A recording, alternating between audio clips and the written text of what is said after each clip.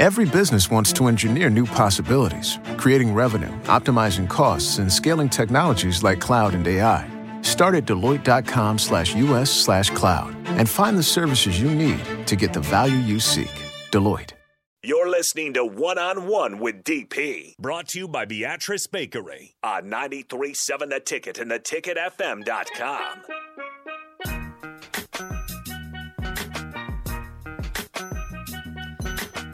Welcome back. That was fun. The Lincoln Continentals. And the whatever for. the whatever for. It's a great name. There are a couple of things that I wish I could do well. It's probably three. Golfing. Drawing by hand. Singing. Okay. Those three things, when somebody can do those three things, I am way more impressed about it than anything else. If you can do those three things, I'm just like, okay, you're a hero. I wish I could sing and play the piano. I used to could play the piano because I played several instruments as a kid. Mm-hmm. The only times I've ever been sent to the principal's office was from playing the piano. That makes no sense. Because I played classical guitar. So we would get to class early. And we would shut the door because our teacher hated if we played popular songs on classical guitar. So we would just close the door and all crank out some Hendrix, or we would all learn some bass line from Parliament and we would play it. And the teacher would walk in and there we are on our guitars just thumping and plucking away. So the moment you learn to slide your fingers on that one, of course, you're a guitar hero in that. But what also happens is she would teach us by playing the piano. Mm-hmm. And it was kind of the same chord structure. So we would warm up. So, of course, what would happen is some people would play whatever we were going to play that day, whatever homework had been assigned, we'd play it on the piano. Mm-hmm. But then what would immediately happens is the most rocked out version of Chopsticks that you could imagine, with somebody playing on the piano doing Chopsticks and then people playing behind them on guitar. And none of that was allowed.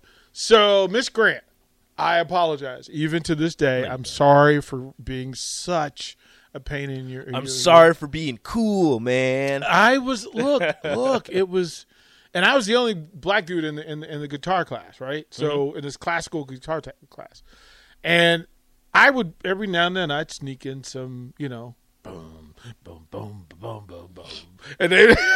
And they're like, Derek. Yeah, that was exactly what it would be said. Derek.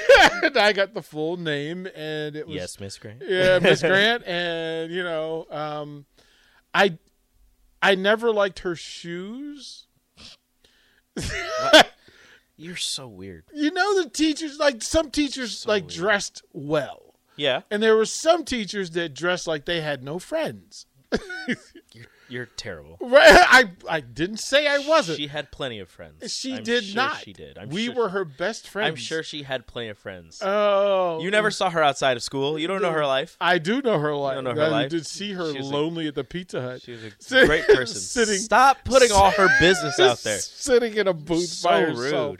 Rude. And we would come in and it was so rude. Hello, Miss Grant.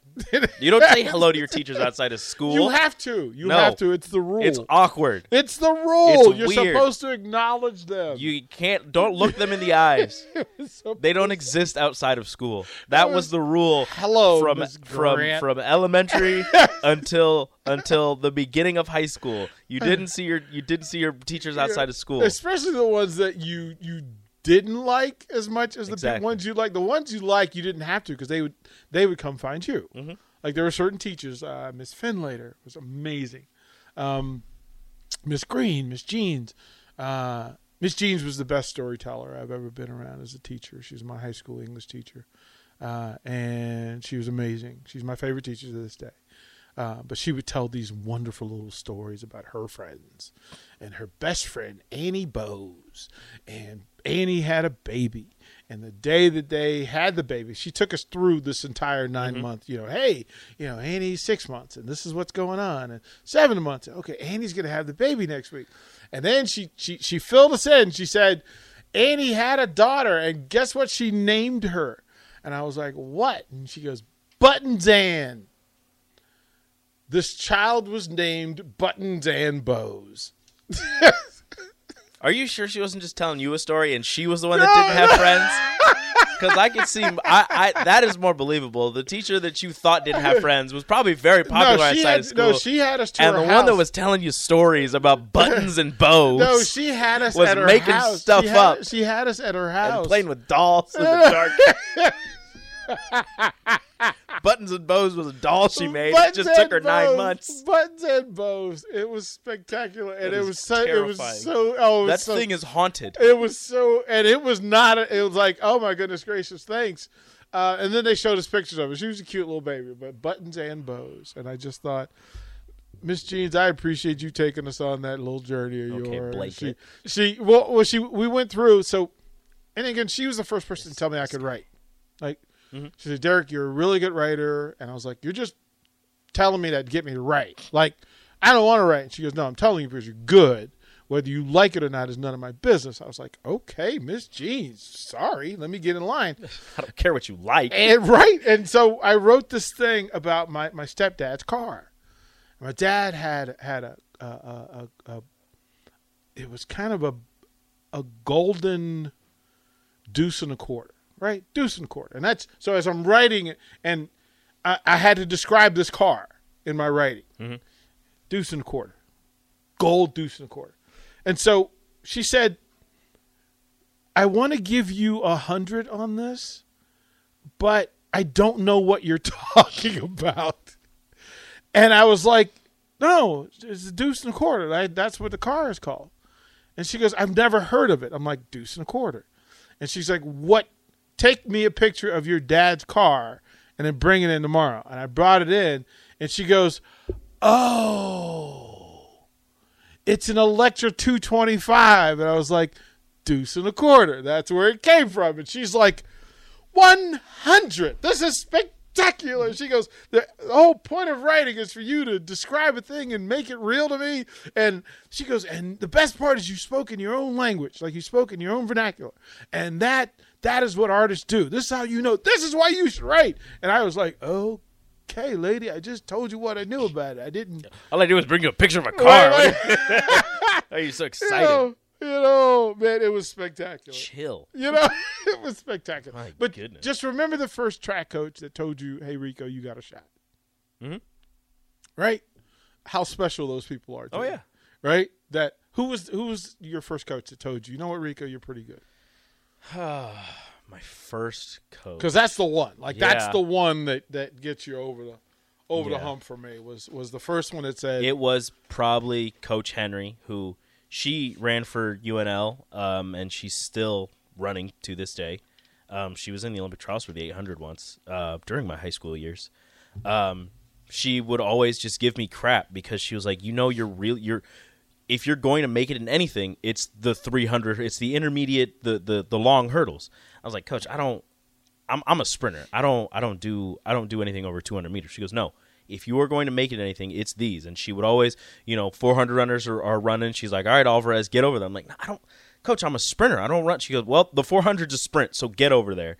And, during time trials, she's like, all right, you got to run the 800. If you run under this time or if you come in dead last, you're running the 800 at a meet. So I'm like, fine. So I'm out there trying my best not to get last. And she's like, you can be really good. You just need to set your mind to it. And it took me until probably my senior year to finally do it. And then, ended up getting a scholarship to Kearney and got there. And they actually took me out of the intermediate hurdles. They're like, thanks for getting here.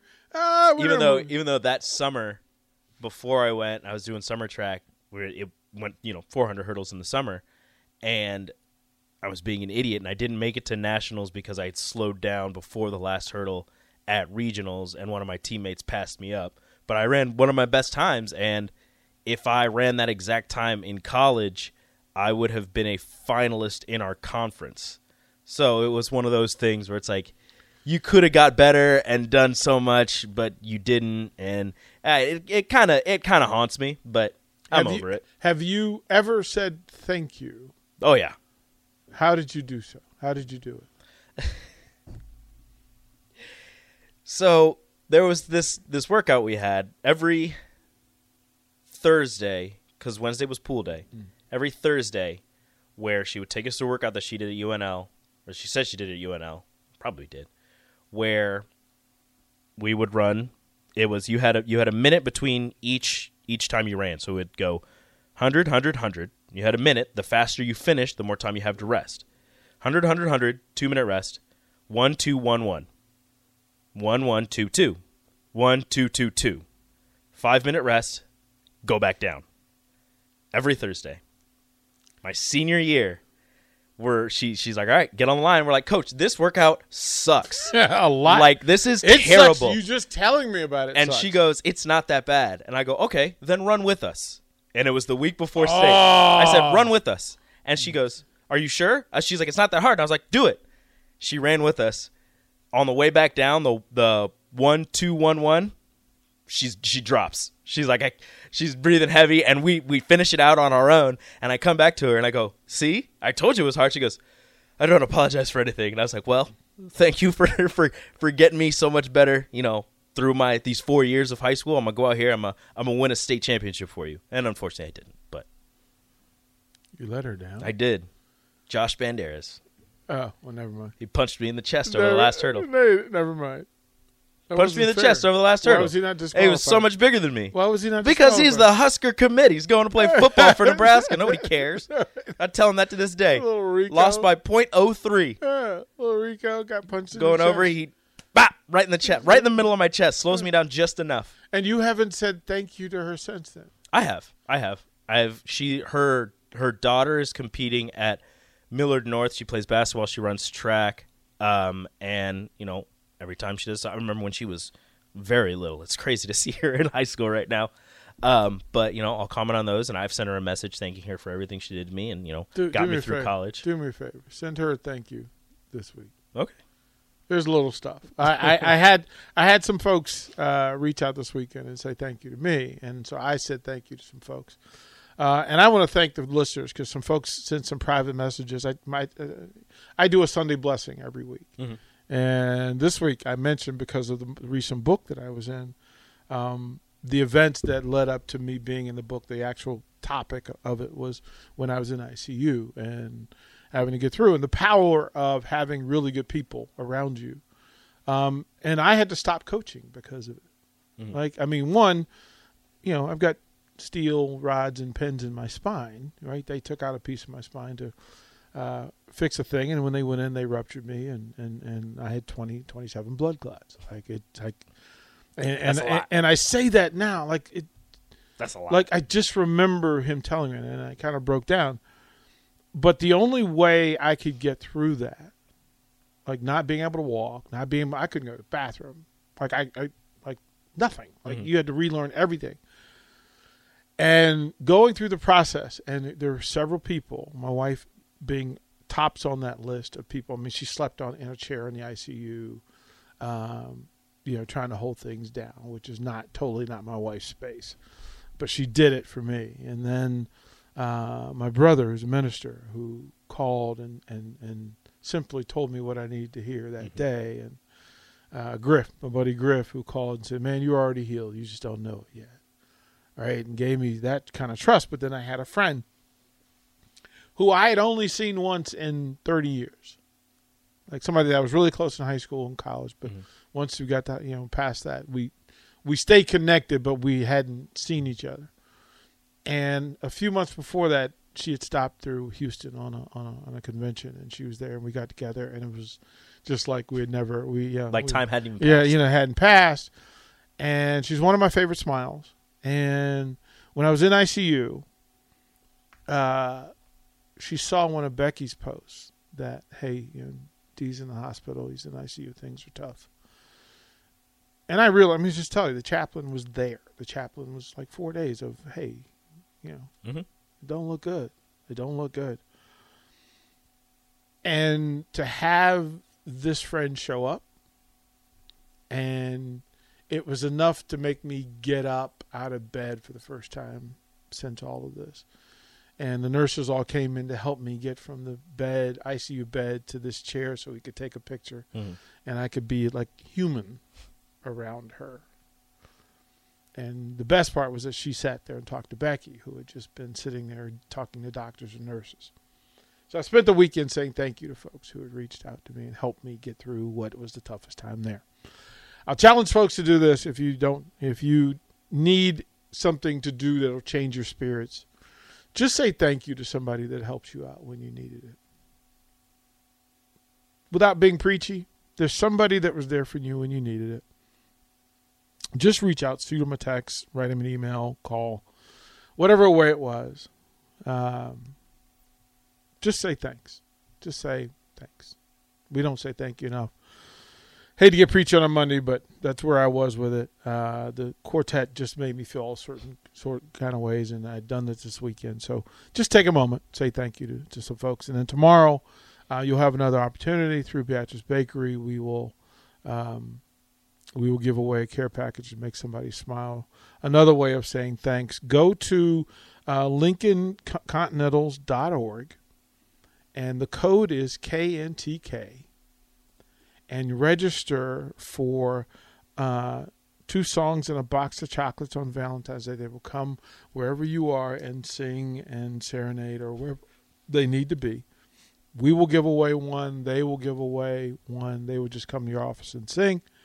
You can do that on LincolnContinentals.org, and the code you'll need to use is KNTK, and they'll pick somebody.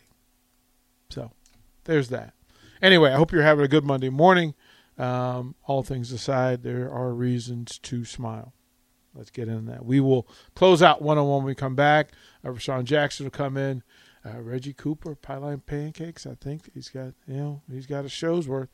I got Coach Darlington tomorrow, I believe. So, how we get down. It'll be interesting. Yeah, it's how we get down here on The Ticket. We'll be right back. Watch live on Facebook, YouTube, or Twitch. You're listening to One-on-One with DP on 93.7 The Ticket and theticketfm.com.